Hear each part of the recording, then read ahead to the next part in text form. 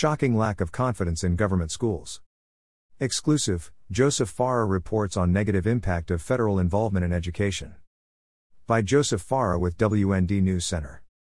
Once upon a time, there was a wistful bliss and confidence about the American school system. Before 2004 and something called the No Child Left Behind system in kindergarten through 12 became standardized, and before the beginning of the U.S. Department of Education, parents had a false sense of security about their children's welfare. But then better education became confused with bigger education. Control of education became the purview of the federal government under President Jimmy Carter in 1979. This became even more stark with President George W. Bush taking office in 2001.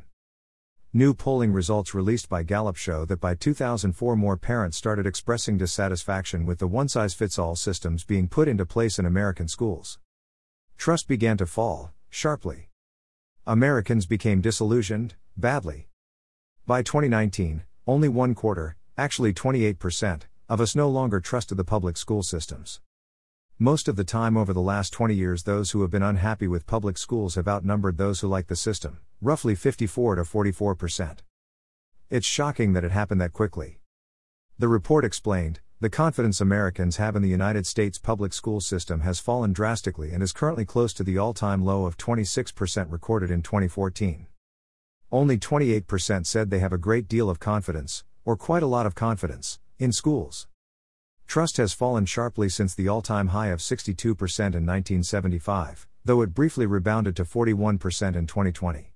In 2021, the rate of trust fell nearly 10 percentage points to 32%, and dropped again to 28% in 2022, the poll reported.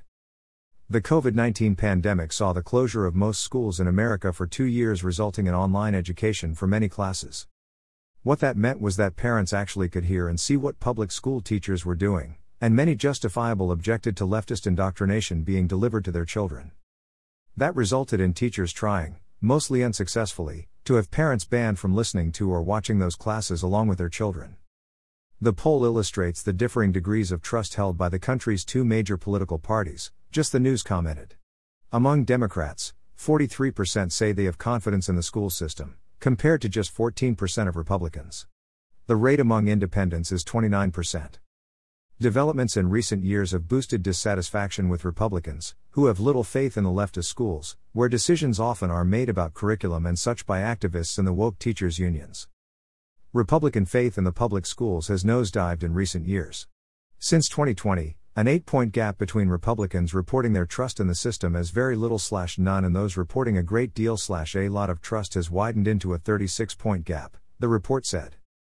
The survey also revealed 12% of respondents say their school-aged children have worried about safety in schools, 21% say racial segregation is very serious, and 53% say the government needs to address that. The significance of a college education is declining, with only 53% saying it is very important today, down from 70% in 2013. And while almost 2/3 like the ideas of free community colleges and free 4-year universities, only a fraction believe the government would be able to pay the costs of those programs. In 2021, Attorney General Merrick Garland all but declared that parents speaking up against some school policies had become domestic terrorists.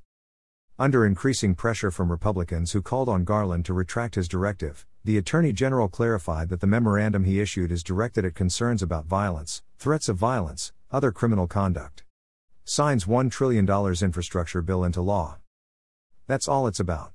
And all it asks is for federal law enforcement to meet with local law enforcement to assess the circumstances, strategize about what may or may not be necessary to provide federal assistance, if it is necessary, he said. The rest is history. Now America is learning that bigger isn't better when it comes to schooling. In fact, it's downright dangerous.